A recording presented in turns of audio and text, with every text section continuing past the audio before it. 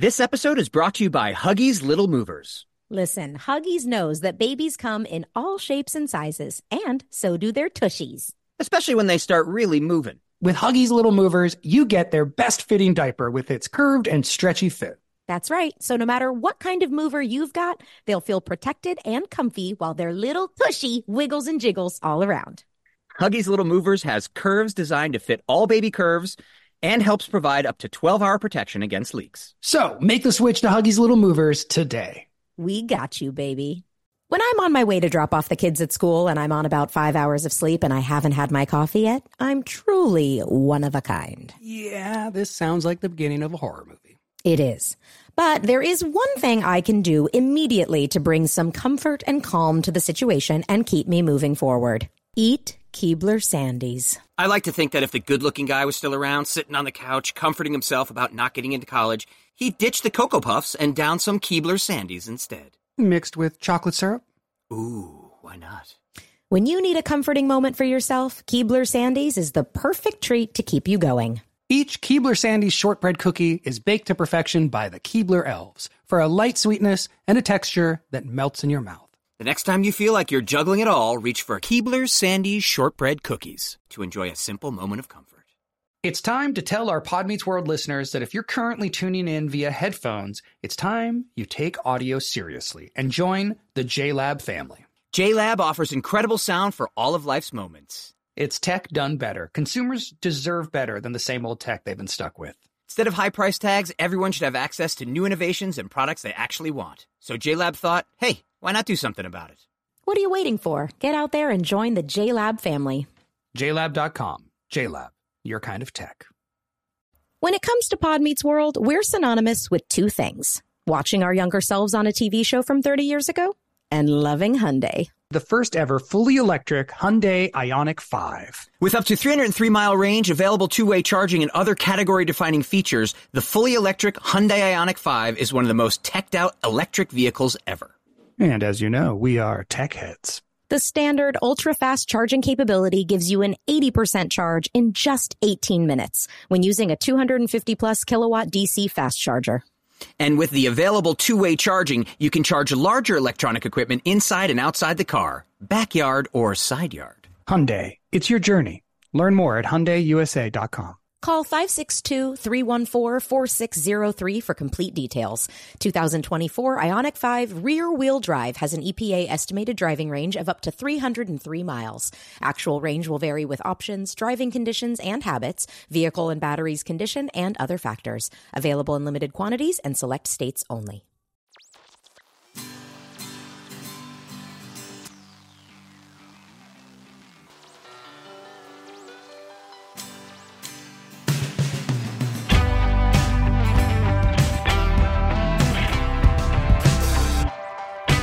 I'm going to apologize to everybody right off the bat, by the way, if I'm a little out of it, because I am day 4 of a fast. Right Oh, really? Yeah. Fasting. That's fasting. Tell Really me more about this intense. fast. I want to know. Sue and I are doing it together. Good. And it is just, Pre-wedding fast. Yeah, but it's not even, it's like, first of all, we look forward to the olives. Like I know, and you only get them 2 of the days or The sun is something. shining on your I know, face. I Yes, know. like you get it to, like we'll look to each other 6 hours before and be like, we get olives. It's almost time for olives. It is. The other thing that they don't tell you about is it makes you so gassy that the two of us look at each other like, thank God we said for better or for worse, because this is the worst part. This is the part that everyone's talking. Is this what Pod Meets World has come down to? It is. We're Pus and farts. 40-year-olds talking about gas It's true. and fad diets. We're fasting. We are gassing is what we're doing right now. It is. So I am day 4. If I'm out of it a little bit, that's why. Oh my gosh. Yikes. Listen. But I get olives today. It's an olive day. Congratulations Pretty on your happy. olives. You're going to get that one olive like halfway through our show and suddenly start perking up and talking more. Dude, seriously. I was eating my bar this morning and Sue walked in and she went, "What are you doing? Slow down. Savor it. That's all you, small bites. That's all you get until like noon." I was like, I know. It's horrible. Oh my gosh. Anyway, that's really... that's how I thought I'd start the day, is by telling you about my fast. Jesus. Good to see both of you. Is there something we would rather talk about for the opening of the show? Is there any other pre-chatter we would like to? I found a growth. I was anything would be better. I have a lump in my armpit. Exactly. Is that weird? Is that bizarre? Does anybody else smell purple? Is that weird? We are all really excited about our guest today. Angela Moore was Sean's long-term girlfriend and Topanga's best friend. She is an absolute massive fan favorite, and we know her as Trina McGee. She was in 59 episodes of Boy Meets World. Wow. She first appeared in season 5, episode 2, Boy Meets the Real World, or actually I think it's just Boy Meets Real World. And she is absolutely our most requested guest by fans. We have been getting your emails. We are so excited to have her here. We didn't want to wait until season 5 when she makes her first appearance on the show. We wanted to bring her in now. So please join me in welcoming Miss Trina McGee. Wow! Yay! There she is! At some point, I'm going to comb my hair before we do it. You look great. At some point. Thank you, Trina. At some point. Will hasn't eaten for 4 days, Trina, so that's... I haven't eaten for 4 days. I've had soup, but it's powdered soup. You're talking to the perfect person about fasts. Yeah. Trina does... Yes, you're talking to the perfect person for this. I'm on a fast. I'm 4 days Trina into a also fast. does Are you hearing the voices yet? Yes. God. And seeing the weird things flying around. Like, we'll be sitting there and all of a sudden we'll just go... Yeah. Like something just flew. It's just very strange. Wait, are you serious? You're like hallucinating? You can get to that. I kind of, Yeah. it feels like that like the third day.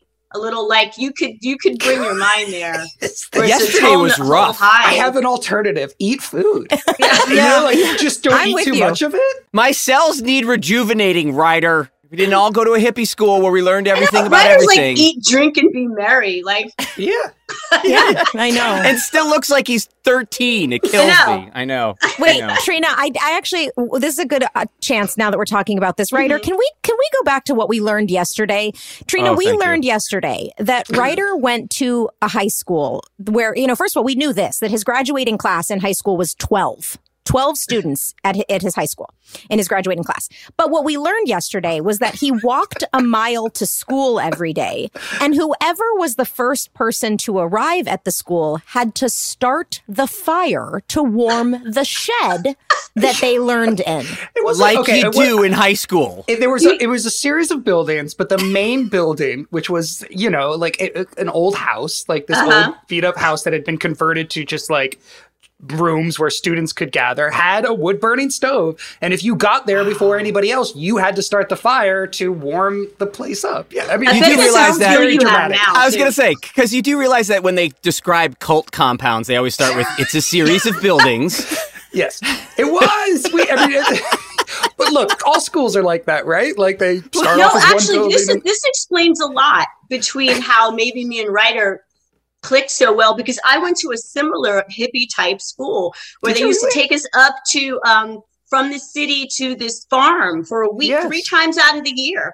And you had to get up and do chores and stuff like that. Where was and there this? was only 20 people in every class. This was from 4th grade to 8th grade. I went to school. There was only 20 people in my class. It was called Manhattan Country School. Wow. That's cool. My older brother did something similar. My family went to something called the Mountain School, where for like half a semester in high school, they went to Vermont and like lived on a farm. But those that's schools different. Are good.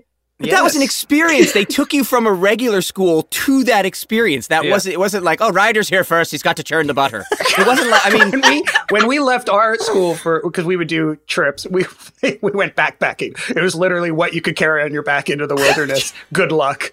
Man. Yeah. And I mean, there were some bad trips school, too. There were trips where things went wrong. We had bear encounters.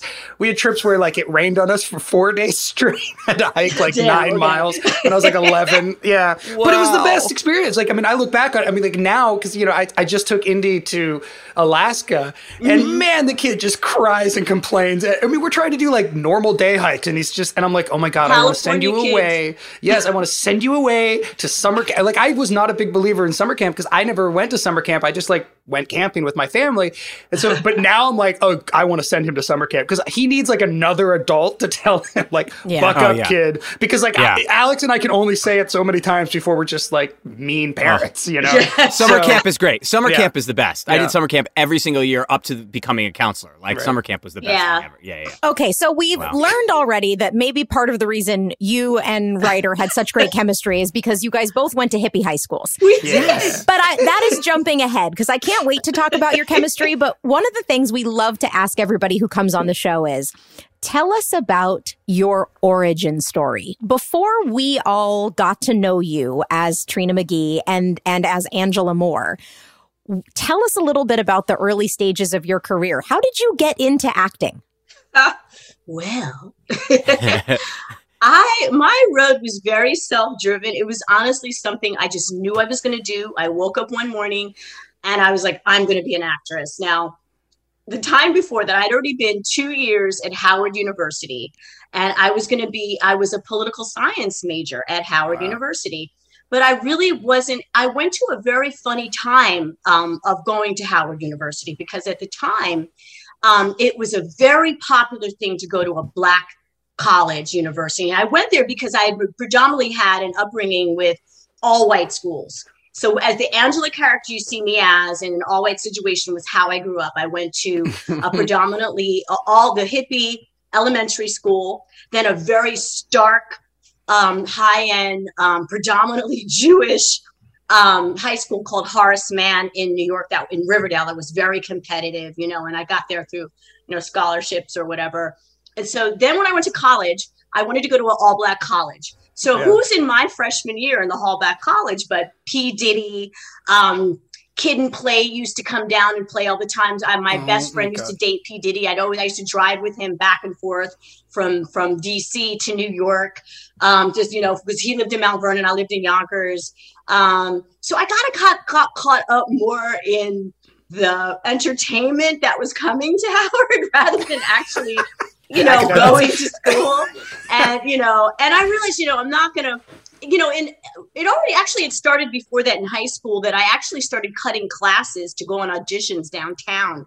My first audition when I was 16 was for Bill Cosby. Mm-hmm. And I had they had a thing on the wall. It would open audition. I went to the open audition. I got called back twice. And this happened like 3 times. Now, I had started cutting school in high school to go downtown and do creative stuff. And I got in trouble. And my chemistry teacher, I got in trouble, especially in chemistry and math. I just wasn't interested. And they told me, if you cut school one more time, you're going to be, you know, in big trouble. You may not be able to come back to Horace Mann, this really big thing that I was going to. So they had an open call for the Cosby Show. So I begged my chemistry teacher. I said, please, can you please just let me leave to go on this audition? And can I not get in trouble? Do you not report me to whoever?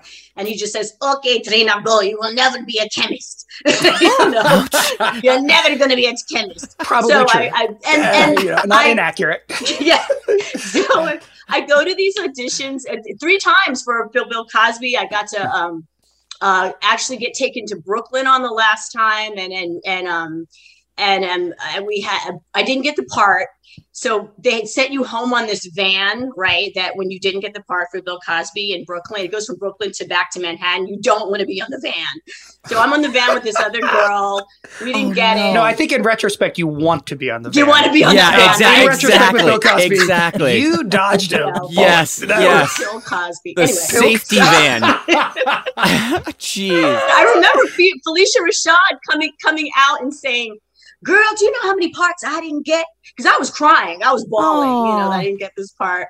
But then, so then I went to college and I was always so many stars were my freshman class. P. Diddy, Paula Jai Park. I don't know if you knew who she was, but she was a big actress on Fridays. And Wendy Mikkel Robinson, who was on The Game now. Taraji Henson was in the class right below us. And Debbie Allen, who is very big in the arts community. I don't know if you guys know who Debbie Allen is. Yes, of course. She taught drama there.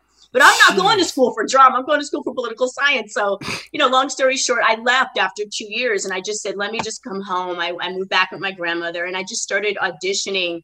But I thought I was going to be a model then. So I auditioned for this agency called Click. It was back then for Molly. And they said, no, well, you're a little short. Maybe you might want to try acting. And they said, okay, we'll send you out on a couple auditions, see what you get. We're not going to sign you. And they sent me on my first audition was for this play called Chelsea Walls. And it had Ed Sheeran, Vincent D'Onofrio was in it, Marissa Tomei, Gina Gershon. Wow. Okay. Nobody was anybody then. And I ended up doing this play. I had this small part. And Ed Sheeran, who directed it, went on to direct Law and Order, all the Law and Order stuff. So nobody was anybody. Jane Alexander was like the matron of the whole thing. So then that happens. And then right after that, my next audition is for a show Quincy Jones is doing. I mean, literally, it's my first 3 auditions. I'm kind of just discovered, Wow. And then Quincy Jones had this audition, open call, 800 girls across the country.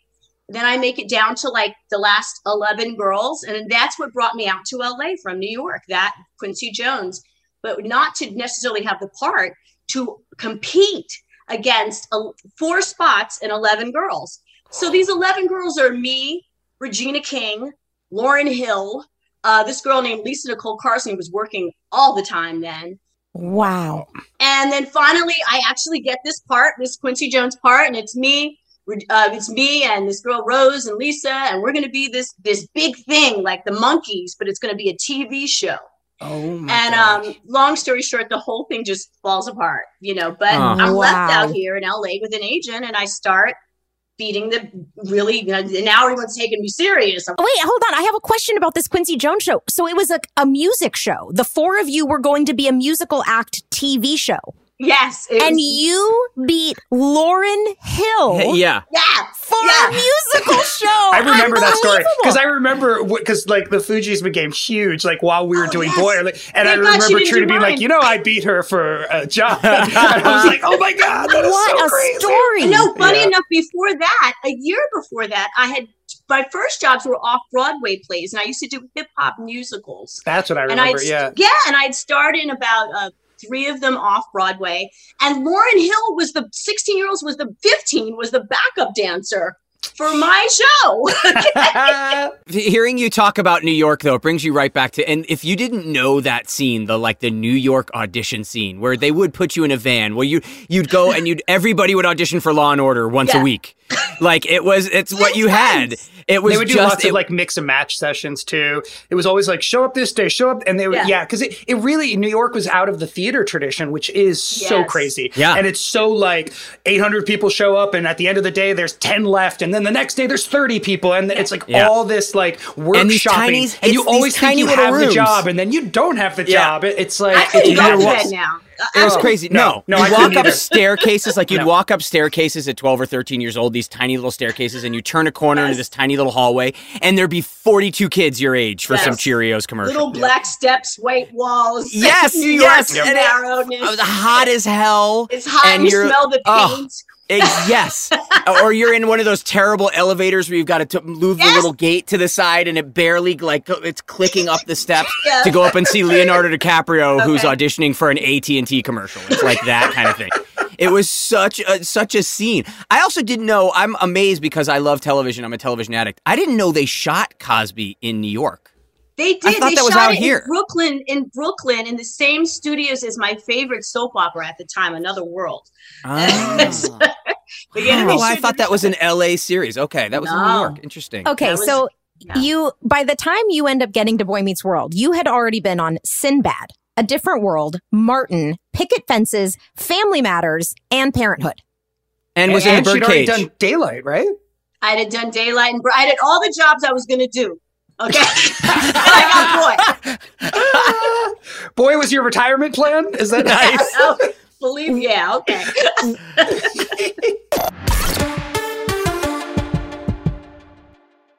This episode is brought to you by Huggies Little Movers. Listen, Huggies knows that babies come in all shapes and sizes, and so do their tushies. Especially when they start really moving. With Huggies Little Movers, you get their best fitting diaper with its curved and stretchy fit. That's right. So no matter what kind of mover you've got, they'll feel protected and comfy while their little tushy wiggles and jiggles all around.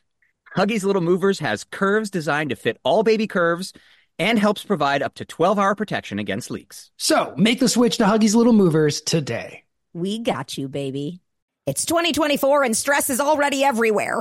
Deadlines at work. Your kid's screaming at you. Non-stop traffic. The world is ending. That's a big jump there, Ryder. Oh, sorry. Kind of true. Yeah, well, when we want to get away from the struggles of everyday life and have some comforting me time, we break into some Keebler Sandies. Let's say it's finals week and Mr. Feeney has scheduled all of the tests into one day. How will Topanga find a comforting moment to herself? Go to the mall? Not with this hair. Play guitar with her father, Jedediah? Depends on which Jedediah.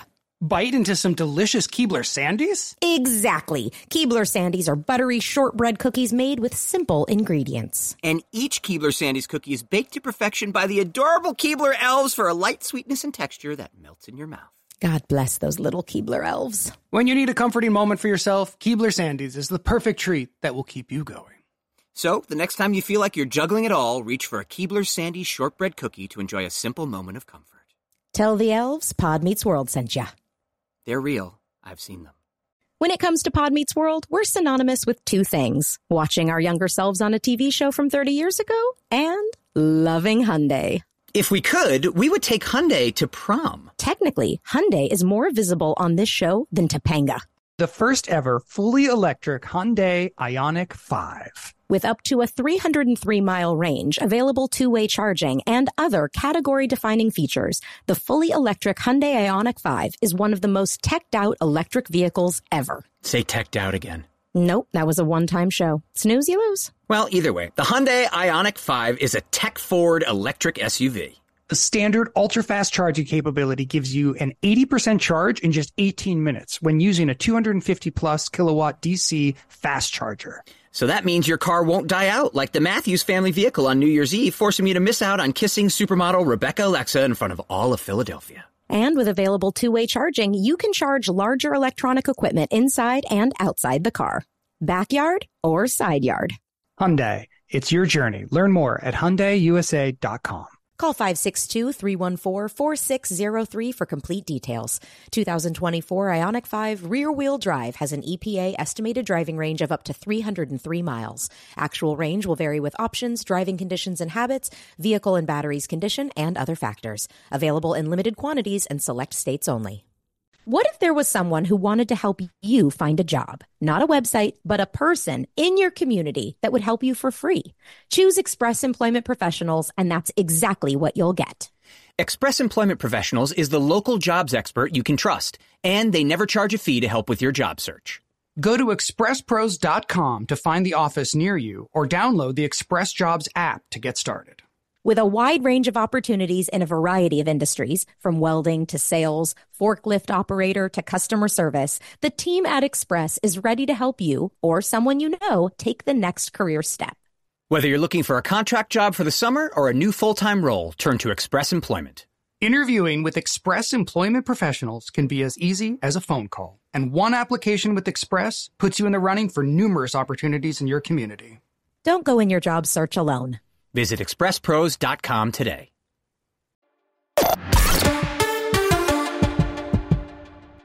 When you got the audition for Boy Meets World, had you ever heard of Boy Meets World? Had you ever seen Boy Meets World? What did you know about the show, if anything? And what did they tell you about the character you were auditioning for? Ooh, good question. Okay. I didn't. Boy Meets World crept up on me. Like, I was just watching the season one thing, watch along thing. And at that time, when you guys were in season one, that was off the radar for me. Yeah. I just maybe done a different world. And then that year I had my first child. I was, newly married. And so Boy Meets World was very much off the radar until after I had done a movie called Daylight. Okay.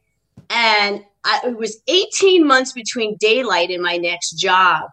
And I had left my children in St. Louis with their grandparents and was coming periodically out here because I just wanted them to be in, we had some family situations. I wanted them to be, with more family instead of this LA life. So, and I was coming back to audition, but I had been doing this back and forth for 18 months, not having much luck. I was kind of getting discouraged. I had just done a big movie, so I'm thinking everyone's just supposed to receive me in Hollywood, Right. which may or may not happen, Right. So I'm at this like kind of not so great hotel on Wilshire, right? And I just had this big audition with Warren Beatty, okay, for the Halle Berry movie, you know. Yeah. So, and I was just depressed. I kind of knew I didn't get this and everything. So I turned on my TV. It's Friday, and I was so disciplined back then. I didn't go out. I didn't do nothing. I was just focused. So it's Friday night. I'm in this sad hotel away from my kids. And I turn on the TV, and on comes in fuzz is Boy Meets World. And I kind of got this weird feeling about this show. I actually started watching it. And this was maybe 6 months before I actually got the audition. Wow. And I actually started watching it every Friday because really there was no other channel that the TV could get to because it was such a bad channel. We were a default. Yeah. I can only get Boy Meets World. And no, this is no lie. So after a while, but it was prepping you for the audition. Exactly. It's like what Rusty says. You know, the one door is closed and you keep banging on it, and then another door opens. Yep. It was that crappy hotel TV. You know, I know. Open the door. Yes. And see, I know sitcom. I've always done. All I did was sitcom. Every black sitcom before that I'd done, and other sitcom. But just done. So I liked sitcom, liked the beat. So that was the only show I could watch. So I'm watching. And then about 6 months later, I get this call for Boy Meets World. I thought that was kind of surreal. And then they told me they didn't really describe the part. They just said a love interest for Sean. Mm-hmm. But the thing is, I knew you had to be funny, you know. But when they gave me the first sides, there was nothing funny about my character. It was a super drama scene. No, I know was the more scene. of the setup for a joke, you know. What was the scene? It was the first? scene that what I read with Trina when they brought me in for us to do a chemistry read. It was a scene that we had already done on the show. It was a scene with Larissa Olenek when she had been my girlfriend for like 2 episodes. I threw a picnic for her out in the snow. And it was a dramatic scene. It was like Sean making this big romantic gesture and a conversation between the two of them. And so we had done it the year before or 2 years before or whatever. And they were using that scene to audition Angela's because they picked the one dramatic Sean scene. I knew it was dramatic and soft and like romantic. Exactly. And why? Angst. There was angst. Yes. I don't remember. Of course there's angst. Of course there's angst. That was how they auditioned Trina. It was like, and then you had to come back like 800 times, right? So that part. Okay, so I come in the first time. No, I come in for Barbie Block. Now this is a funny story. Come in to read for Barbie Block first time. Okay. They go back to my agent and say that we have no interest in her. She's not funny. So I'm like, wait a minute, there's nothing on the page that was funny. What are they talking about? So I actually go to my manager's office the next day and I said, because when I'm auditioning in LA at this point, it's like 10 girls at every audition. So I know who my competition is. So I go back to my agent the next day and I'm like, there's only 10 girls in this town auditioning around. All right. I know this is my part. This is how I grew up. I know how it is to be in an all-white situation, you know, and this is it. This is me. Can't believe, call them back and get me in again. So my manager kind of looks at me like, oh, Trina, no, we're not going to do that. Blah, blah, blah. So I'm walking. All of a sudden, my manager gets a phone call and puts me on, hold on. So I go and I start talking to the receptionist, okay, who is this like feisty little college kid. And she's couldn't stand her boss, who was the one who just told me to wait outside because she had to take a call. I can't stand them. They never let me do anything. This is the assistant talking. And I said, no one wants to take chances. And I said, I should be back in that room. Okay. I'm telling her. She goes, I think so too. So because she wants to make some feisty move, calls back Barbie Block and pushes me back into that room. Without my manager knowing. Okay. Yes. So all of a sudden, so awesome. It was like the conspiracy of 2 spunky little chicks. Okay. So I'm like, call it back. So actually, for some reason, Barbie Black said, okay, we'll see her again. You know, and so I go back and I didn't know what more to do because it was the same thing. But for some reason, when I got back, Michael maybe had seen a tape, I think. So then I get a call and that to come back again, you know. So I come back again and I come back and there's like 8 to 10 girls. For some reason, I always remember the seating of this situation because it would be, I always like to separate myself from people in auditions, you know? So there's 8 to girls sitting on a bench in front of me, and I'm on the other bunch. I'm just looking at these 8 to 10 girls. Everybody goes in, I go in last. Then I get a call, come in the next day. Same thing, fresh new 8 to 10 girls. And it's me standing across from them. They go in, I go in. Then it's the last 3 days of this, 8 to 10 girls, new girls. And then that day, Michael came out into the waiting area and he looks at everybody and then I'm in the bathroom and he goes, come here, I want to talk to you. And we go in the bathroom together, like, and all the girls could see him wanting to give me these notes or whatever. He goes, I want you to be different. Like nobody else has ever been on this. You got to be different. Okay. And then I had some lipstick on and I started putting something. He goes, no, take that lipstick off. Oh my God. Wow. That's not it. You just come in different. So in your brain, you have to figure out what that was the direction? Yeah. He said, you different. Be different. Look different. Do something different to yourself. So I start to put these lipstick on.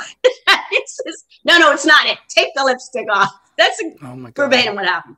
So and he walks out. He goes in the room, and I guess you were in the room, writer, and everything. And I'm like so nervous. And then this time I go in before all the girls go in. And I go in and I read with you. And these are the time, these walls at these auditions were thin. Yep. I don't know what in LA. And you can hear everything. Oh, yeah. So I go in and I do the audition. I don't know if I'm good or not. I don't know. I'm just doing me. And I come out and 2 of the girls who were on the bench looked at me and they said, like, girl, we know it's you. You know? And I was like, wow.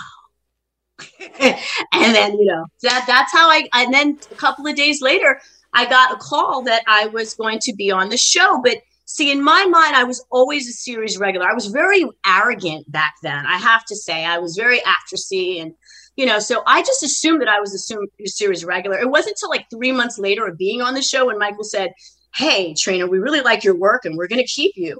And I was like, yeah. I mean, I already know that. I thought that was the point. Yeah, exactly. I love that. So that was, you know, that's the story. Well, that's my question. That's what I wonder. Was the Angela character, was she supposed to be just reoccurring originally, or was she always planning on? I think they were testing it out. I think they wanted a regular character, but they weren't sure, so they wanted, which is, you know, smart on their part, right? I mean, it's not great for you, Trina, because you're not getting paid as well or have any sort of future they commitment. eked it out for sure. Oh, yeah. So they eke it out. But also, it's good creatively because you can sort of feel out, you know, whether this character is going to work or not. But here's my question, Trina. So were all the other actresses Black? Was that like a defining characteristic? One. Yeah. Every shade from like light skin to mocha to caramel and going on down. Gabrielle Union was there. Yeah. Wow. Essence Atkins was one of the people.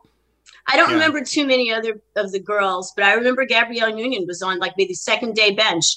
You know? So you're the only person I ever read with. And at that point, I mean, I had had a meeting with the producers, not Michael. So when those girls were going in, they weren't reading with you? No, I think you might be combining 2 different meetings. I thought you were in the room the whole time with them. No, either they brought me in and just to read with you and brought me back out, or you're conflating 2 different meetings. By the time I met you, it was sort of like, this is who we think is the girl. What do you think? Yeah. And I remember realizing it was the scene that I had done with Larissa and thinking, well, no one can do this better than Larissa. Like, this is going to suck. And then reading with you, and after you left, being like, oh, yeah, that was incredible. This is so great. And just being like, absolutely, there is no doubt in my mind that this will work. Like, it was so really obvious. Yeah. Like, I don't know. I felt it in the room, and I'm pretty sure you did, too. It was like, oh, this is so easy. Trina, what was your first impression of Ryder? I thought Ryder was really cute, and I liked reading with him because I felt like our timing was very mutually nice. It was just a nice chemistry. Yeah. I really liked acting with Ryder, especially when I got to do softer scenes, you know. Mm-hmm. But I thought he was cute, you know, but I just thought he was a kid, really, kind of. Well, yes, so that's what I want to ask you about. So he was. Right, from my perspective, she was a hot person my age. All right, well, it's like, hold on. Trina looks younger than any of us on this Zoom. Right. She looks younger than all of us. Yeah. But Trina is actually well, she's 12 years old. You're 12 years older than me. Yeah. And so that makes you 10 to 11 years older than Ryder. And so Ryder was 17 at the time, right? Right? Yep. You came in 97. And she was 28. And you were 28 years old. We did not find out for exactly a while. weeks. So, A I love while, this. yes. Trina, did you share your age with anybody, and if not, was it a conscious choice to not let anyone know your age? I never think about my age like that. I just feel like it is what it is. It wasn't a conscious choice. Michael actually later said he thought I was older than I was. Really? Wow. But no, I think I was about 11 years older than Ryder. And, I gotta say, and this is, please forgive me, people change. I was so into myself at the time. I was so into myself that, I thought about, things, but I only thought about it in pertains of, honestly, how I could get ahead, No, I can jog your memory, because I remember very specifically what happened and why you didn't tell us your age, because you did not choose to hide. I do. So okay. I had done an episode where I was making out with a guest star. Of course. And she showed up at the tape night with a baby. And we found out, because we had assumed all week that she was my age or whatever, and she turned out to be 28 or something with a baby. Yeah. And we freaked out at the time, because I was 17 and I was like, oh my God. And so we told that story in front of you when you were just a guest star or whatever in your first, and I remember then you kept your mouth shut. Oh my gosh. She was like, I'm never going to say a word. It was weeks later, and it was you, me, and Will, and we were rehearsing. And kind of remembering this. Somebody said something about like a year or whatever, and you nodded like knowingly, and Will looked at you and called you out in front of me. Will, you were like, how old are you? Trina, how old are you really? And she's like, I don't know. I don't want to say. And he was like, you're over 20, aren't you? And she's like, yeah, I'm 28. He's like, how many kids you got? How many kids you got? And Trina, you were like, 2 at the time. You had 2 kids. And we were like, oh my God. And I was like, no, it's okay. And you're like, it's not okay. I heard you talking about that other actress and it freaked you out. And so that's why you kept your mouth shut for me. And then I was like, no, it's okay. It's totally fine. Even though it was no pretty filter. weird for me. I had no filter back in the day. Totally I had no filter back in the day. Well, hold on, Trina. Right. I want to go back to what you said. I love you too, Trina. Where you said, oh, please forgive me, people change. I was so into myself. First of all, we were all are you kidding me? We were the definition of narcissists. Oh, man. It wasn't, yes, for sure. But also not just narcissist, also just like teenage, the world revolves around me. Yeah. I literally remember thinking all day, every day, being like, when do I get to drive down Laurel Canyon for the first time? I was 16. Right. I had just gotten my driver's license. I was so excited to drive down Laurel Canyon and whether or not I was going to go, which dance I was going to. That was all I was thinking about. I wasn't thinking about anything else. And for you, Trina, as I have gotten older and we have had so many conversations and all of these conversations that we've had have been like therapy for us, talking about our histories and our pasts together. When I think about that for you at 28 years old, married with 2 children and pregnant at the time with your third. I know. Jeez. It's overwhelming for my brain to try and put myself in your shoes. Is just insane. Of course, this was a career for you. This was everything was so serious. And it was a very important job. It was a regular job. It was every week coming back. And like you said, in your mind, you set your sights on, I'm a regular. They may not have told me yet, but I know it's going to be true. I am manifesting that. And you did. Yeah. It came to fruition. And then it lasted for 3 years. So for you, this was, it was so much more than it was for me rolling into work. Or me. Here I come. I'm doing my little work totally thing. different. We must have driven you crazy, right? Yes, crazy. We must have been so annoying. Crazy. I remember the very first episode I had, and I just had one little line. It was just kind of introducing me, and it was called Reality World, or Boy Meets Reality or something.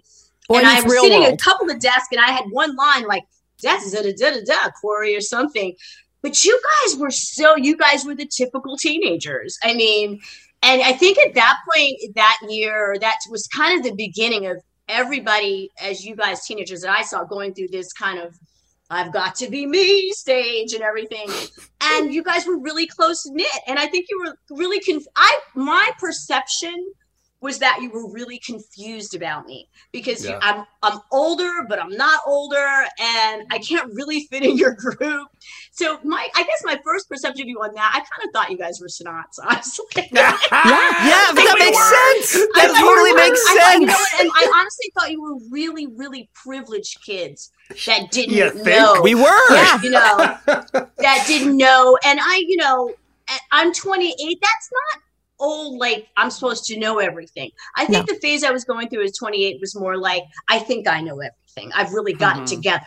I've got these kids in my career and these kids, it was more kind of my attitude. So anything you did to feed that would kind of fuel that for me. But honestly, in the back of my mind, sometimes I would think, wouldn't it be really cool to just be their age and be able to go? Like, I remember one time you guys were going somewhere after work all together, and I was like, I can't go with them because I have to go feed children, change diapers, which is great.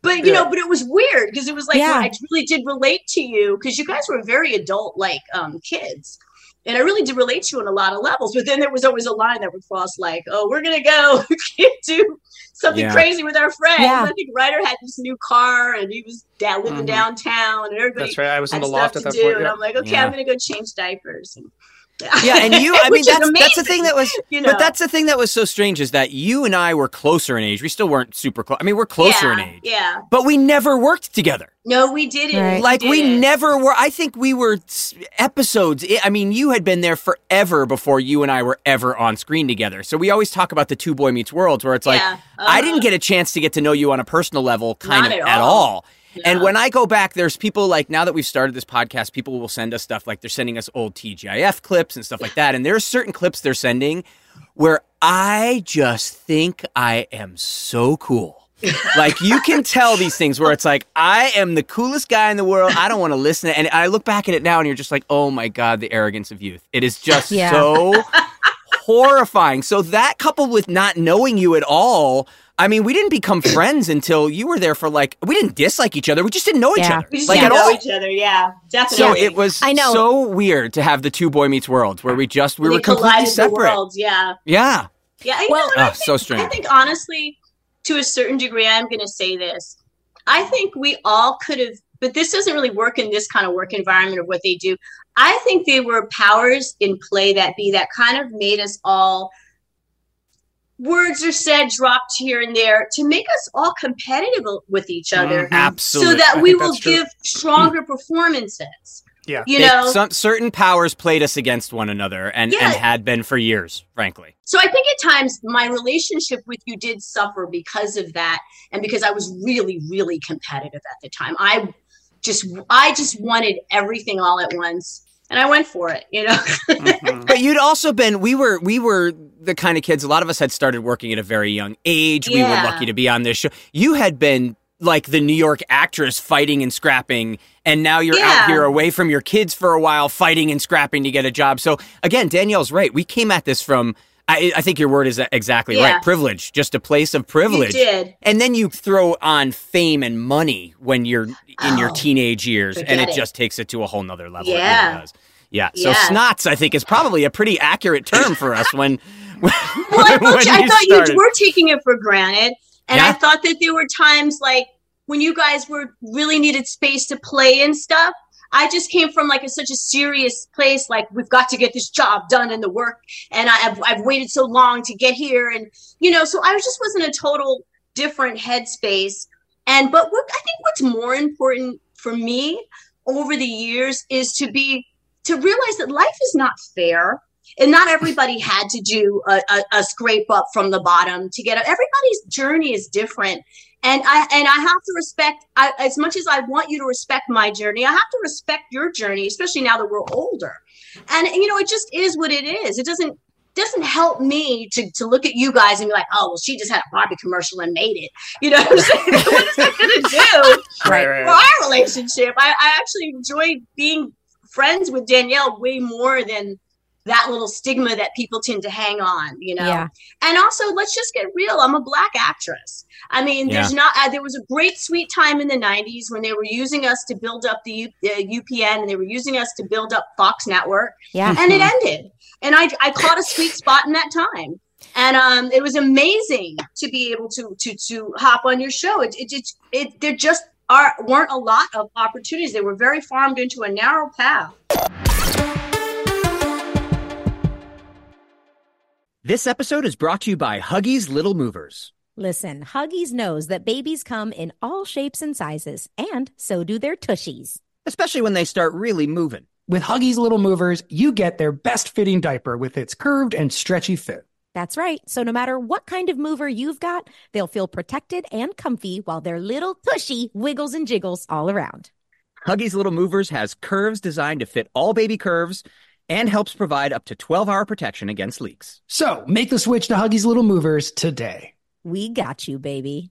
It's 2024 and stress is already everywhere. Deadlines at work. Your kid's screaming at you. Non-stop traffic. The world is ending. That's a big jump there, Ryder. Sorry, kind of true. Yeah, well, when we want to get away from the struggles of everyday life and have some comforting me time, we break into some Keebler Sandies. Let's say it's finals week and Mr. Feeney has scheduled all of the tests into one day. How will Topanga find a comforting moment to herself? Go to the mall? Not with this hair. Play guitar with her father, Jedediah? Depends on which Jedediah. Bite into some delicious Keebler Sandies? Exactly. Keebler Sandies are buttery shortbread cookies made with simple ingredients. And each Keebler Sandies cookie is baked to perfection by the adorable Keebler elves for a light sweetness and texture that melts in your mouth. God bless those little Keebler elves. When you need a comforting moment for yourself, Keebler Sandies is the perfect treat that will keep you going. So, the next time you feel like you're juggling it all, reach for a Keebler Sandies shortbread cookie to enjoy a simple moment of comfort. Tell the elves Pod Meets World sent ya. They're real. I've seen them. When it comes to Pod Meets World, we're synonymous with two things: watching our younger selves on a TV show from 30 years ago and loving Hyundai. If we could, we would take Hyundai to prom. Technically, Hyundai is more visible on this show than Topanga. The first ever fully electric Hyundai Ioniq 5. With up to a 303-mile range, available two-way charging, and other category-defining features, the fully electric Hyundai Ioniq 5 is one of the most teched-out electric vehicles ever. Say teched out again. Nope, that was a one-time show. Snooze, you lose. Well, either way, the Hyundai Ioniq 5 is a tech-forward electric SUV. The standard ultra-fast charging capability gives you an 80% charge in just 18 minutes when using a 250-plus kilowatt DC fast charger. So that means your car won't die out like the Matthews family vehicle on New Year's Eve, forcing you to miss out on kissing supermodel Rebecca Alexa in front of all of Philadelphia. And with available two-way charging, you can charge larger electronic equipment inside and outside the car. Backyard or side yard. Hyundai, it's your journey. Learn more at HyundaiUSA.com. Call 562-314-4603 for complete details. 2024 Ioniq 5 rear-wheel drive has an EPA estimated driving range of up to 303 miles. Actual range will vary with options, driving conditions and habits, vehicle and batteries condition, and other factors. Available in limited quantities and select states only. What if there was someone who wanted to help you find a job? Not a website, but a person in your community that would help you for free. Choose Express Employment Professionals, and that's exactly what you'll get. Express Employment Professionals is the local jobs expert you can trust, and they never charge a fee to help with your job search. Go to expresspros.com to find the office near you or download the Express Jobs app to get started. With a wide range of opportunities in a variety of industries, from welding to sales, forklift operator to customer service, the team at Express is ready to help you or someone you know take the next career step. Whether you're looking for a contract job for the summer or a new full-time role, turn to Express Employment. Interviewing with Express Employment Professionals can be as easy as a phone call, and one application with Express puts you in the running for numerous opportunities in your community. Don't go in your job search alone. Visit expresspros.com today.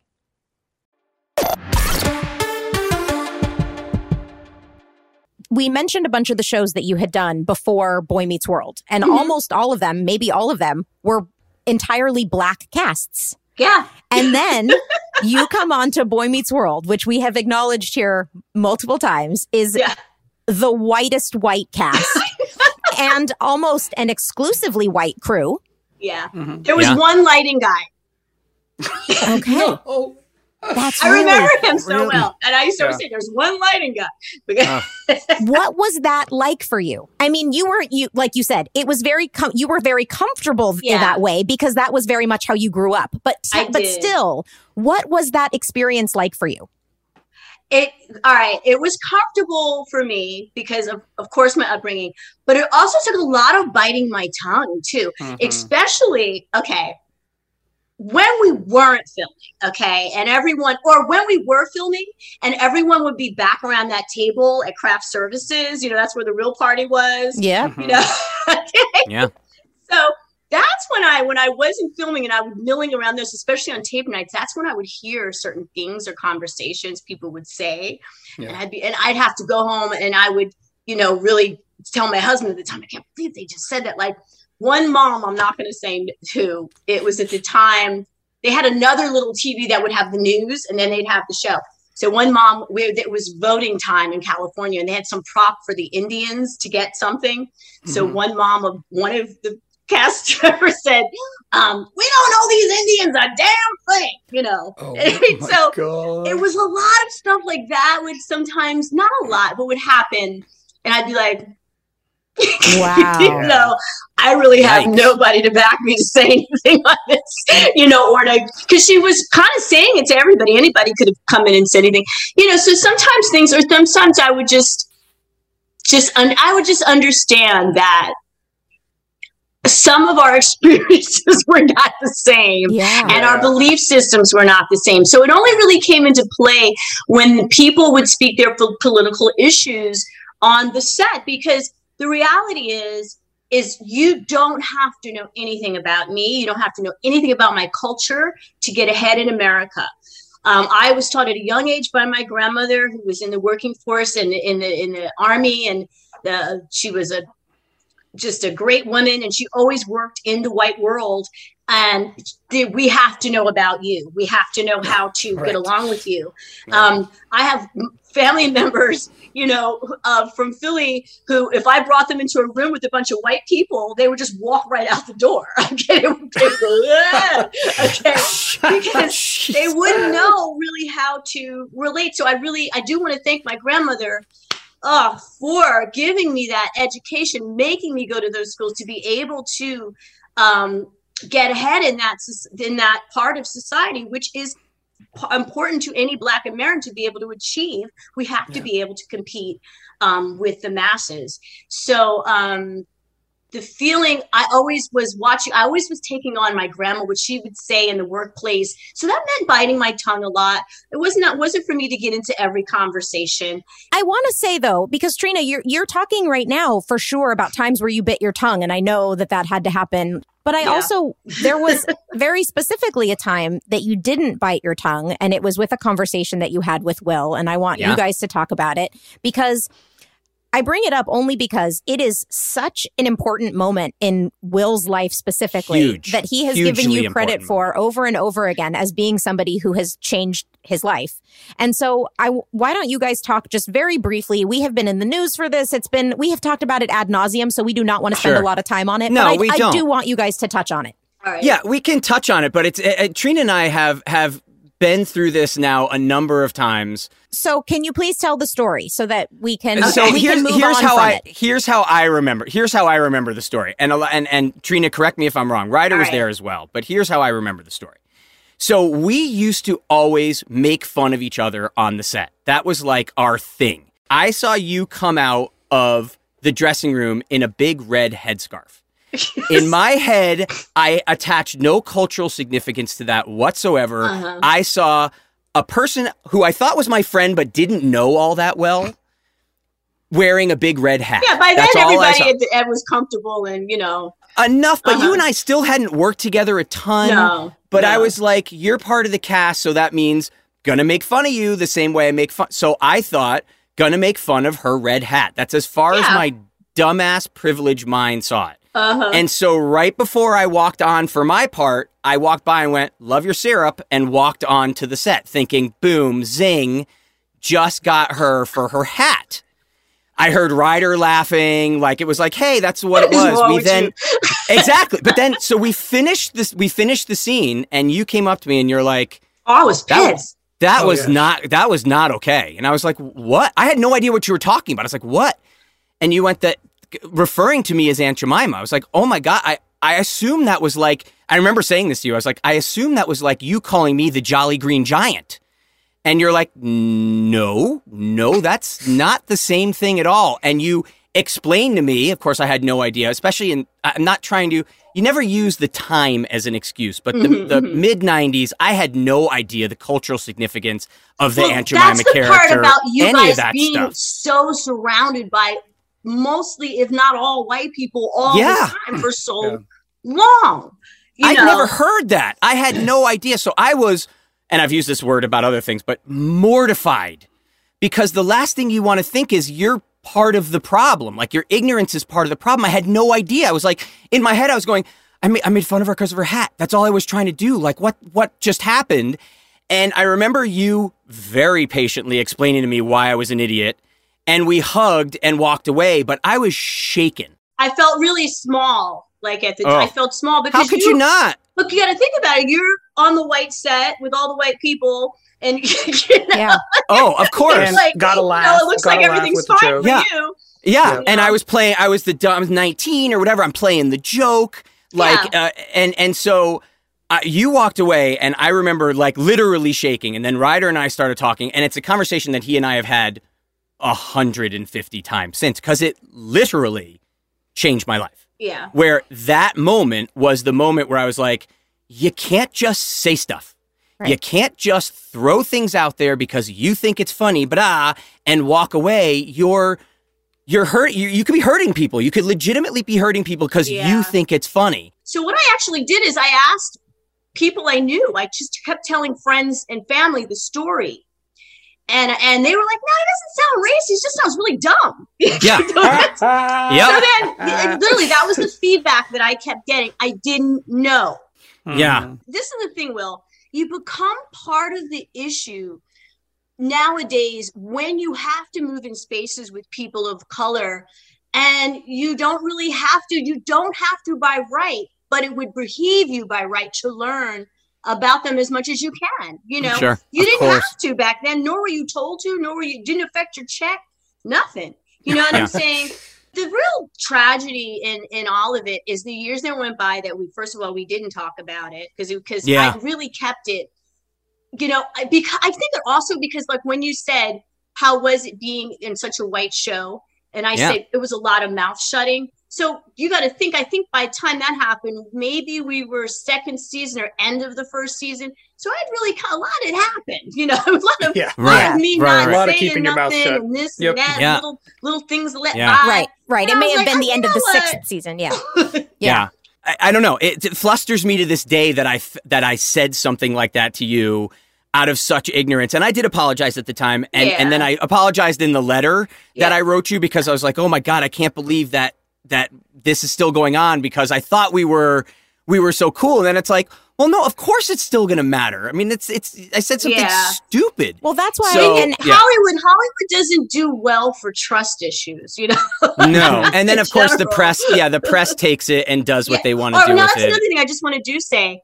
I did not, and this is just for me to say in general, when I was, saying on Twitter, hey, I didn't like this and I didn't like this. And for me, it really was a matter of, I was frustrated. I felt that my respect level was not appreciated. Not that, and people come in and make comments. Oh, well, you think, I don't know. People diminish what I think is my bar of respect. Okay, and I do want to say this. Okay, and I don't want to come off arrogant saying this or anything. It's just about how I view my placement in the show. Okay. You guys had a phenomenal show from day one. Cast chemistry. You had your first season. You worked. I mean, this show is such a great, amazing team effort. When I came on the show, I did my first season. Halfway through the first season, or maybe the second season, I'm not sure actually, but I asked Michael Jacobs. I said, "Can I have a show which featured me?" and something about my character, I actually asked for those 2 shows that were Angela's Men and Angela's Ashes. So when the first show was shot, okay, and when we were doing, every week we had Nielsen's ratings. They came out every Wednesday, okay? So the week before that show aired, Angela's Men, Boy Meets World was number 52, okay, in the ratings. I'll never forget this. When they aired Angela's Men, a great team effort. You were amazing, Will, in that effort. I think the fact that they had aired a show that was me that brought in a whole new audience, okay? Yep. The ratings jumped from 17 on that show, from 52 to 17. Yeah. Am I saying that's all me? No, it's not like that. But at the time, I knew that show had everything to do, not only with the up jump of ratings, but also with the show we were picked up 2 weeks after that. Everyone thought we were going to be canceled. Yeah. And about 2 weeks after that, we were canceled. So my thing is everybody did their part, but you can't deny that there was an audience that I brought in that helped the show jump to give it another leg. Usually when cast members are added, it's called jump the shark. That means the show's going down. You know what I'm talking about, Will, when Fonzie jumped the shark, you know. No, and that's Boy Meets World always was not inclusive to its own peril. And to we were a hit show, obviously, in certain regards, but we followed Family Matters and Hanging with Mr. Cooper was after us. We were in a huge, a predominantly black block that Family Matters that had better ratings that audience or representing that audience in any way. And Family Matters had better ratings than we did. It was so stupid, in retrospect. I remember. And I don't think it was a consciously racist effort, but obviously there was an unconscious bias on our show, where we were completely let's just write show, in the same way that our show didn't have great female characters for so long, or didn't have, we talked about Betsy Randall not having much of a part because, so, we were limited by our worldview and so much so and I think, by the time they finally brought you onto the show, Trina, that was 3 years too late, It should have been, right? 5 years too late. Well, they did have Alex Desert, Alex Desert. And they did nothing with him. Nothing. It was the most, nothing. It was the most you talk about a token racial character. And that guy was so creative. I lived around the corner from him in Los Angeles. He's brilliant. And he got 2 lines an episode for, No, they tried. And when you go, and then he went on to Becker, and he crushed it on Becker for years and years and years. No, but just to close out our conversation, Trina, I love you. I really do. You absolutely changed my life for the better. You've really made me a better person. And also, I want to say one thing also in closing, that I never said in the press that I had race. They always say these extreme racist moments. There was one moment where you said the syrup thing. I got mad, but I don't count that as my entire experience on the show. And I'm not saying this to give you a break, because I'm kind of damned if I do or damned if I don't. I love you. I'm not trying to make it but it's more that's not my entire experience on the show. Yeah, right. You guys are not, it's not a racial issue. It's more of a trust, friendship at the time where we were, and people, and you guys kind of being snot kids.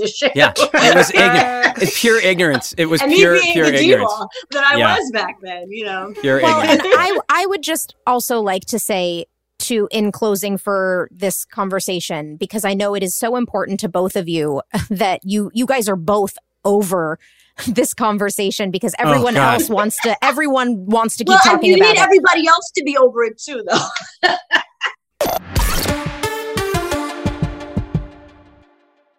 This episode is brought to you by Huggies Little Movers. Listen, Huggies knows that babies come in all shapes and sizes, and so do their tushies. Especially when they start really moving. With Huggies Little Movers, you get their best fitting diaper with its curved and stretchy fit. That's right. So no matter what kind of mover you've got, they'll feel protected and comfy while their little tushy wiggles and jiggles all around. Huggies Little Movers has curves designed to fit all baby curves and helps provide up to 12-hour protection against leaks. So make the switch to Huggies Little Movers today. We got you, baby. It's 2024 and stress is already everywhere. Deadlines at work. Your kid's screaming at you. Non-stop traffic. The world is ending. That's a big jump there, Ryder. Sorry, kind of true. Yeah, well, when we want to get away from the struggles of everyday life and have some comforting me time, we break into some Keebler Sandies. Let's say it's finals week and Mr. Feeney has scheduled all of the tests into one day. How will Topanga find a comforting moment to herself? Go to the mall? Not with this hair. Play guitar with her father, Jedediah? Depends on which Jedediah. Bite into some delicious Keebler Sandies? Exactly. Keebler Sandies are buttery shortbread cookies made with simple ingredients. And each Keebler Sandies cookie is baked to perfection by the adorable Keebler elves for a light sweetness and texture that melts in your mouth. God bless those little Keebler elves. When you need a comforting moment for yourself, Keebler Sandies is the perfect treat that will keep you going. So, the next time you feel like you're juggling it all, reach for a Keebler Sandies shortbread cookie to enjoy a simple moment of comfort. Tell the elves Pod Meets World sent ya. They're real. I've seen them. When it comes to Pod Meets World, we're synonymous with two things: watching our younger selves on a TV show from 30 years ago and loving Hyundai. If we could, we would take Hyundai to prom. Technically, Hyundai is more visible on this show than Topanga. The first ever fully electric Hyundai Ioniq 5. With up to a 303-mile range, available two-way charging, and other category-defining features, the fully electric Hyundai Ioniq 5 is one of the most teched-out electric vehicles ever. Say teched out again. Nope, that was a one-time show. Snooze, you lose. Well, either way, the Hyundai Ioniq 5 is a tech-forward electric SUV. The standard ultra-fast charging capability gives you an 80% charge in just 18 minutes when using a 250-plus kilowatt DC fast charger. So that means your car won't die out like the Matthews family vehicle on New Year's Eve, forcing you to miss out on kissing supermodel Rebecca Alexa in front of all of Philadelphia. And with available two-way charging, you can charge larger electronic equipment inside and outside the car. Backyard or side yard. Hyundai, it's your journey. Learn more at HyundaiUSA.com. Call 562-314-4603 for complete details. 2024 Ioniq 5 rear-wheel drive has an EPA estimated driving range of up to 303 miles. Actual range will vary with options, driving conditions and habits, vehicle and batteries condition, and other factors. Available in limited quantities and select states only. What if there was someone who wanted to help you find a job? Not a website, but a person in your community that would help you for free. Choose Express Employment Professionals, and that's exactly what you'll get. Express Employment Professionals is the local jobs expert you can trust, and they never charge a fee to help with your job search. Go to expresspros.com to find the office near you or download the Express Jobs app to get started.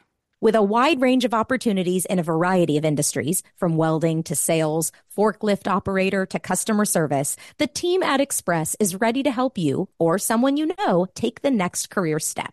Whether you're looking for a contract job for the summer or a new full-time role, turn to Express Employment. Interviewing with Express Employment Professionals can be as easy as a phone call, and one application with Express puts you in the running for numerous opportunities in your community. Don't go in your job search alone. Visit expresspros.com today.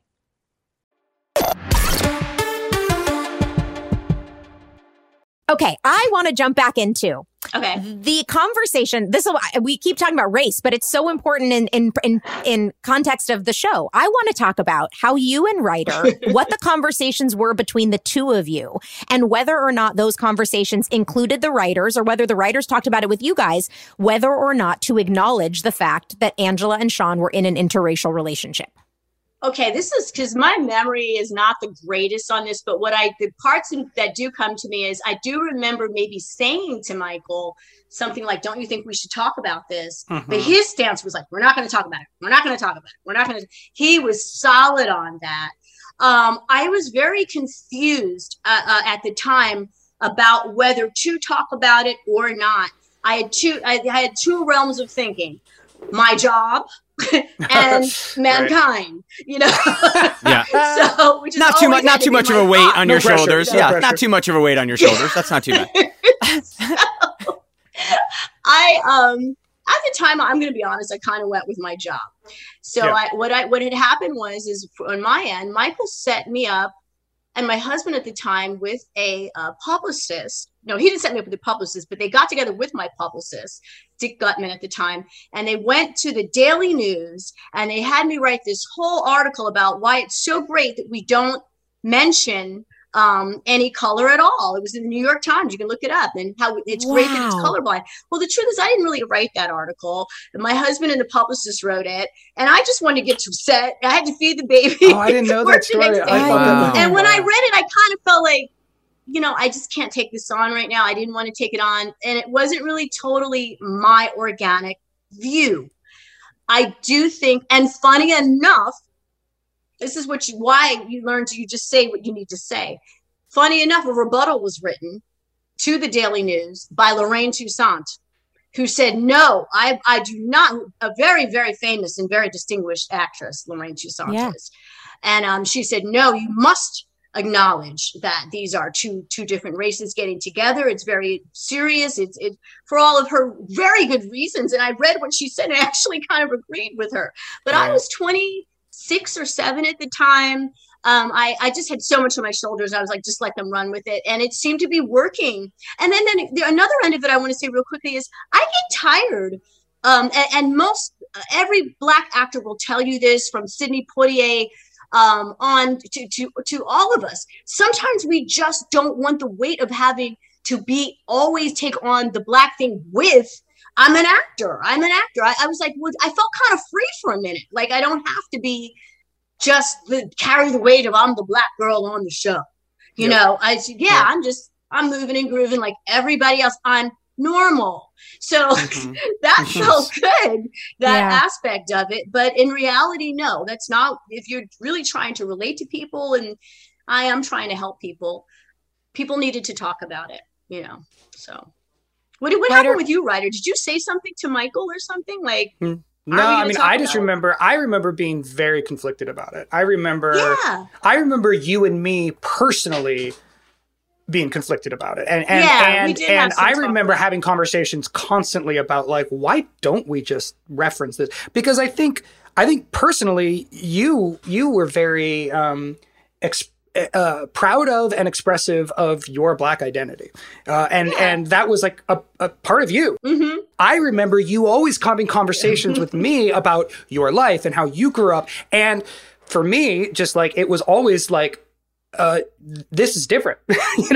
This person had a different experience than me. And I had a different, even though we had the hippie school thing apparently in the background, for the most part, I remember loving the difference and recognizing that, like, Trina's experience, not only in real life, but on this set right now, is very different. And I loved it. I loved being included in that. Like, you and I bonded very quickly. And I just remember by like 18 and 19 being like, oh, Trina's like a good friend. And this is a real, like, I'm learning a lot, and this is an exposure to something that, like, and I remember you and I having conversations where you would sort of be like, can you believe that this happening on our set? Did you see that?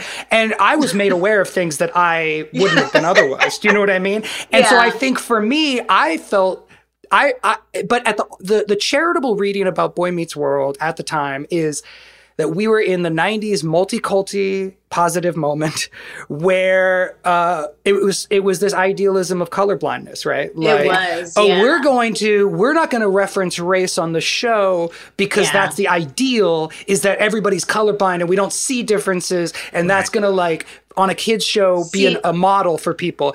And I think there's maybe some truth to that. I do think that there are people that have said to me that was good.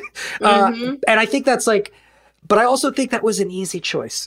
I think it's easy. And it also can read to Black people as, we don't like when people say, I don't see color. I don't see color when I talk to you. Of course you see color. You know what I'm saying? It's there. I see your color. Can we just respect it? We can even laugh and make jokes, but we just don't disrespect or demean, and we definitely don't replay, the negative aspects of our color differences. Really, it was an offshoot, though, of what the success of the Cosby Show, and Cosby's whole thing was, we're not going to reference race. The reality there, though, is you have an entirely all Black cast. Yeah, you probably have Black writing staff. So like, for us to compare ourselves to that sort of post-racial ideal was bull. and always was. And in retrospect, like, it was an easy out. It was an easy out for our writing staff. It was an easy out for our white actors. It was an easy out for all of us. And I didn't know that about the article. I remember you writing the article, or I remember reading your article and just being proud that it was supportive of us and sort of getting acknowledgement for I was supportive of my job. Okay. Yeah. Totally. Yeah. Read this article. Of course. Like, okay, fine. I'm just being honest. You know. Yeah.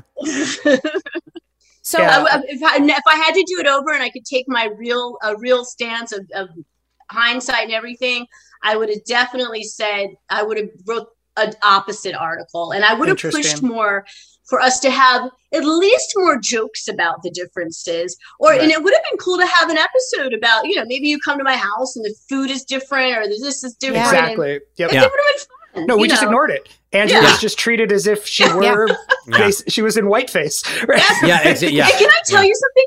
I always on the show, this is my normal speaking voice, okay? But sometimes coming from Black sitcoms, I always had to have like a black meter. So I always, when we grew, my black meter was probably down to about a 2, Wow, and I remember one time when I was doing the Angela's Ashes episode, somehow my black meter had slipped up and I was about a 9, right?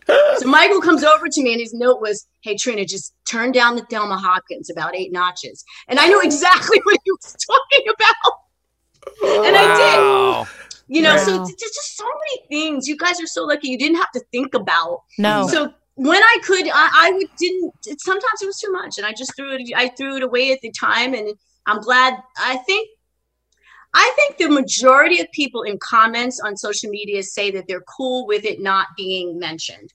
But I do say those are predominantly white people, right? Interracial couples want it to be talked. I wish you'd said a little bit more. I wish it said, and then there are a lot of Black people who kind of like it, like not mentioned, too. They're about 50-50 with that. It's aspirational, right? It was this, so for a certain subset of people, it's always going to be like, wouldn't it be nice if two people could just love each other, regardless of race, and not have to acknowledge it? I think the reality is it's kind of unavoidable, and it's kind of. But they're still doing that today, though. I mean, Schitt's Creek is like that, where he talks about that, where he invented a world where the fact that he's bisexual or there's the kind of being gay is totally accepted to the point where it's never mentioned. He's like, that's how I wanted to do it because that's what the town I wanted to live in, where it's like it just doesn't matter. I heard about you. So can I tell you, every interracial couple I see on TV after us, I always say they copied us. They copied us. They copied us. Everyone, whether they did or not. Trina, were you one of the first? For teens, I think so. For teens, like the first teen one ever. They have a couple in General Hospital that they use my name for the character Trina, and they look just like us. And Trina, I know, you talked about on the internet and feeling like there are a lot of people who disrespect you and lower the bar for, first of all, the internet is just the worst, sometimes the worst place ever. It's awful. But when I tell you the amount of comments and emails we get about how important you are to our show, to them, to how important your relationship with Sean is, how much I knew it was an important aspect of our show, but I am not going to lie that it is shocking the amount of people who reach out and say, Trina. Yep. Okay, wait, I gotta show you something. Wait. Okay. You are so beloved. Okay. This is something a fan made me. I've kept it over the years. I gotta show you how crazy scrapbook? It's a full scrapbook. It has my whole life in here. Like, oh my gosh, Trina! Wow. But it's just like a lot. Okay, this is how it goes for me because of the show. I mean, you haven't aged in a single picture. You haven't aged. How is that possible? That is amazing. Unbelievable. I mean. It's amazing. I mean, we're actually relevant now because of the cliffhangers. The whole thing with Sean and Angela, though, is funny because people keep saying, I wish they had ended up together. They should have been Endgame. I am so glad they weren't Endgame because now everybody talks about it for 20 years. Nice. Good nice. This episode is brought to you by Huggies Little Movers. Listen, Huggies knows that babies come in all shapes and sizes, and so do their tushies. Especially when they start really moving. With Huggies Little Movers, you get their best fitting diaper with its curved and stretchy fit. That's right. So no matter what kind of mover you've got, they'll feel protected and comfy while their little tushy wiggles and jiggles all around. Huggies Little Movers has curves designed to fit all baby curves and helps provide up to 12-hour protection against leaks. So make the switch to Huggies Little Movers today. We got you, baby. It's 2024 and stress is already everywhere. Deadlines at work. Your kid's screaming at you. Non-stop traffic. The world is ending. That's a big jump there, Ryder. Sorry, kind of true. Yeah, well, when we want to get away from the struggles of everyday life and have some comforting me time, we break into some Keebler Sandies. Let's say it's finals week and Mr. Feeney has scheduled all of the tests into one day. How will Topanga find a comforting moment to herself? Go to the mall? Not with this hair. Play guitar with her father, Jedediah? Depends on which Jedediah.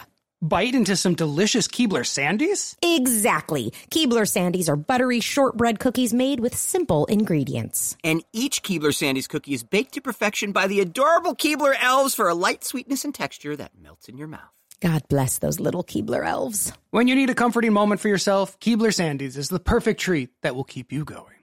So, the next time you feel like you're juggling it all, reach for a Keebler Sandies shortbread cookie to enjoy a simple moment of comfort. Tell the elves Pod Meets World sent ya.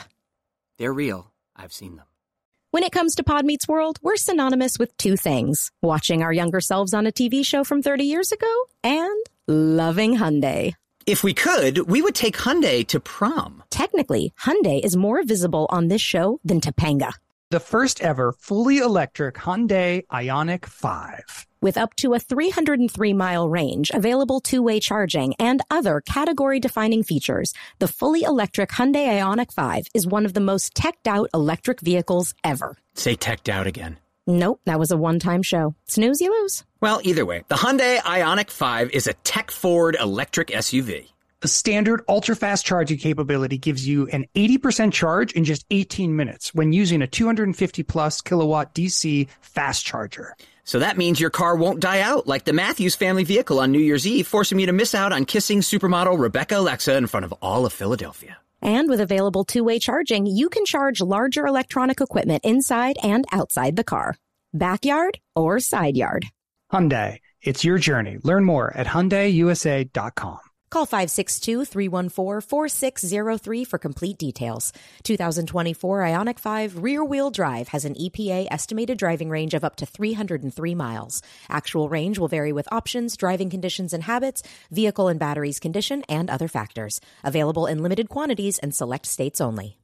What if there was someone who wanted to help you find a job? Not a website, but a person in your community that would help you for free. Choose Express Employment Professionals, and that's exactly what you'll get. Express Employment Professionals is the local jobs expert you can trust, and they never charge a fee to help with your job search. Go to expresspros.com to find the office near you or download the Express Jobs app to get started. With a wide range of opportunities in a variety of industries, from welding to sales, forklift operator to customer service, the team at Express is ready to help you or someone you know take the next career step.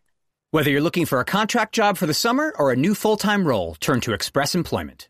Interviewing with Express Employment Professionals can be as easy as a phone call, and one application with Express puts you in the running for numerous opportunities in your community. Don't go in your job search alone. Visit expresspros.com today.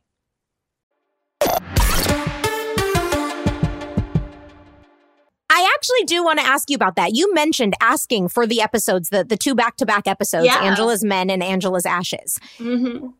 We have heard so many times how upset people are that you were not in our series finale.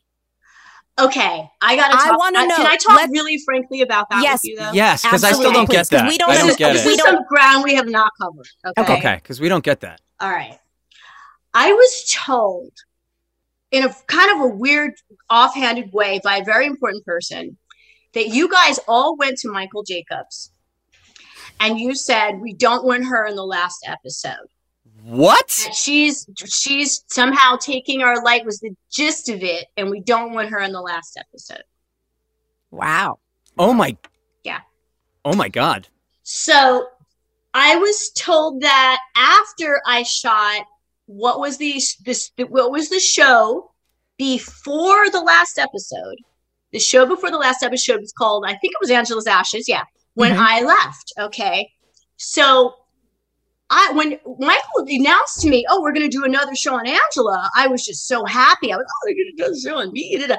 And not knowing this was going to be the show before the last show. Right. So you're not there. I remember after we taped the show, I had said to a person, why are we in the last show? Because I know the last show was going to be the one with all the ratings and all the crying and all the stuff. I was under the impression y'all got together and did not want me in the last show. For some reason, I was going to take some shine or something like to that effect. That's what I say. Wow. There was an element of competitivism there that really probably didn't need to be there.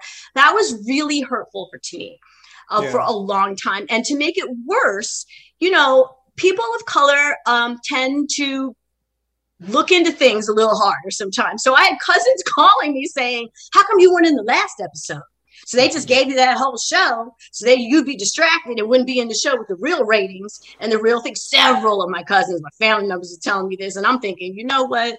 This is strange. And then I was hit with that particular news about it, that it was some kind of coup d'etat, And then I looked at this is the truth. And then when I watched that last episode, which I've never really fully watched because I've always felt funny about it. And I always looked at why is Maitland in it? That's what I was going to say. I don't remember much of the episode except for the classroom I was about scene. to ask, were Maitland and... I was going to say, Maitland that's what I was saying. I was at least But they're not in that last scene, obviously. No, not the last scene. Is just... No, but they're in the last episode. Why the hell would we go to whoever you're talking about? Was Matt moving to New York? Matt was not even in school with you guys ever, except for the Scream episode. Was Matt's character moving to New York with us at the end of Boy Meets World? No. I don't know. No, I don't know. Because that's what I remember. What I remember was that there were people not... I did not want to do this, but I remember that there was a conversation about the show continuing, possibly being picked up, or a new show with those of us who moved to New York going on and creating a 20-something friends. Oh, like a spin-off. That was years later, though. No, years later. But I remember there was conversation on set that week, people being like, they're setting up the potential for a new show with the, which still excluded Trina. Right, yeah. So I'm not saying anything better, but I'm saying that, and all I did, I wanted off of the show at that point. I mean, I was very sad that Boy Meets World was ending, but I was already going to Columbia. I was already ready to enroll in school and move to New York. So I did not want to do that, but I remember people talking they're potentially, ABC is potentially setting up a spin-off show with you guys going on to New York. But I never heard that. I have honestly had that. Can we say for the record? Can we say for the record? Yeah. Can we say for the record, Trina, that never did not happened. No, not with the certainly that never happened. Certainly swear on my everything. children.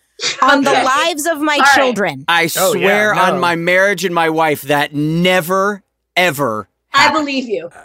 Yeah. Oh, God. I couldn't imagine. I can tell by your reactions. Oh, God, no. I've never even heard that before. I had in my head for so long. No, I never watched that show. I've always felt And I'm sorry. You say that's competitiveness. That's not competitiveness to me. That's like sociopathy. This pisses me off. I'm sorry. This pisses me off. That's not real. This pisses me off. This is really next level crazy kind of. That hurt me a long time. See, I did. What do you want? I'm an actress. We think. When something happens, right? And you wish you could have said something to somebody some way. Yeah. But so you go over it in your mind. You're like, I wish I had said that. And I could have told them this way. You know what I'm saying? Boy Meets World is such a big thing. It's such a big thing. It's been such a big thing. I haven't had a day since Boy Meets World where there's not one day I don't hear the word Boy Meets World. Yeah. Okay. No, all of us. Yeah. So give me that credit that it's in my head all the time. It's everywhere I go. And every now and then, maybe 10 years ago, I'd be like, I wish I had told him. Mm-hmm. Yeah. Why did they do that? Yeah. It was really messed up. And it's really messed up when you're doing that on something that's not even for real. Yeah. Well, and one of the greatest things that's come out of all of this and us doing conventions together and us talking and all of this is that all those years that went by, when Boy Meets World ended, I didn't have Trina's phone number. Again, we were in very different places in our life. We were, I think the worst thing you could say about our relationship is that we were friendly coworkers more than friends off stage. But there was a major age difference too. And that's what I'm saying. Girls, that's what I'm saying. We what would we have done after work? Like you said, you had to go home to a family. Yeah. I was driving Laurel Canyon for funsies. Like we had, but the thing that makes me happiest now is that, and that is a regret of mine, is that conversations that we had, or like you're saying, where things build up over time, where someone told you something that was very untrue and hurt you. And when people know that they can get you to feel a certain way by playing to the competitiveness and knowing, oh, Danielle is so checked out. They're not going to have that conversation with each other. So I can say this and they're never going to know that I said this to her and because this to her. Because the silence, once it hits your brain and then you're silent, the silence grows and then the whole imagery of it becomes bigger than life and bigger than what it really is. I would also like to point out that he did not do this, at least in my opinion, in my experience, he didn't do this to the guys. I mean, yes, it's true that we weren't played against each other, but I won't go so far as to say we weren't manipulated. Oh, no, that's different. Manipulated all the time, but we weren't played. It wasn't whisper in one ear and then whisper in another ear about something else. And I think it goes back to Trina's point from before where it's everybody stay in your own lane. Nobody's going to talk about anything. Let's stay as divided as we possibly can. Horses. Yeah, you're just going to stay as in your, and nobody's going to talk about anything. And so not only does nothing get done, but as time passes, it festers. Yeah. You, by the way, by the time you came to Girl Meets World, you had 14 or 15 years of believing we got together to keep you from being in the series finale of Boy Meets World. And then the interaction you have with me is very cold. How could you not walk away thinking, she hates me. She's after me. We have to. We are always in competition. We will always be in competition. And then when we finally talked and said, okay, let's just lay it all out. Here's what I heard. Here's what I heard. Here's what I heard. And then all that stuff came up and we had all our big therapy moments. And then we looked at each other and we said, what a shame. We weren't able to just talk about this from the beginning because we have now wasted years. Yes, we could have helped each other. We could have been there for each other. We could have strategized. We could have got over on everybody. Yes, we could have been there for each other the way we've been there for each other through multiple hardships over the last several years. So that for me is the biggest lesson and the importance of talking and being willing to dig deep for the same purpose, which is growing and becoming better people and doing better. Well, you did. You made me a better person. You made me a better person, Trina, all the way through. It's absolutely true. Trusting you guys. I like trusting you. It feels really good. Oh, I'm so sorry that you couldn't for so long. I mean, my God. It's Hollywood. It's Hollywood, Well, we are so grateful that you came to have this conversation with us today. Yeah. We love you so much. We're going to be seeing you a bunch over the next several months. We're going to so we're not going to watch the episode? I was all ready and everything. I had all my notes, but that's okay. No, we are. It's just a separate episode. Okay. So I'm wrapping this episode up. Okay, so got you. I'm going to wrap this one up. We'll say goodbye to you, and then we'll keep you here. But I'm going to wrap this one up. So, all right, love you guys. Thank you. We thank you so much for being here. Okay. What a wonderful conversation.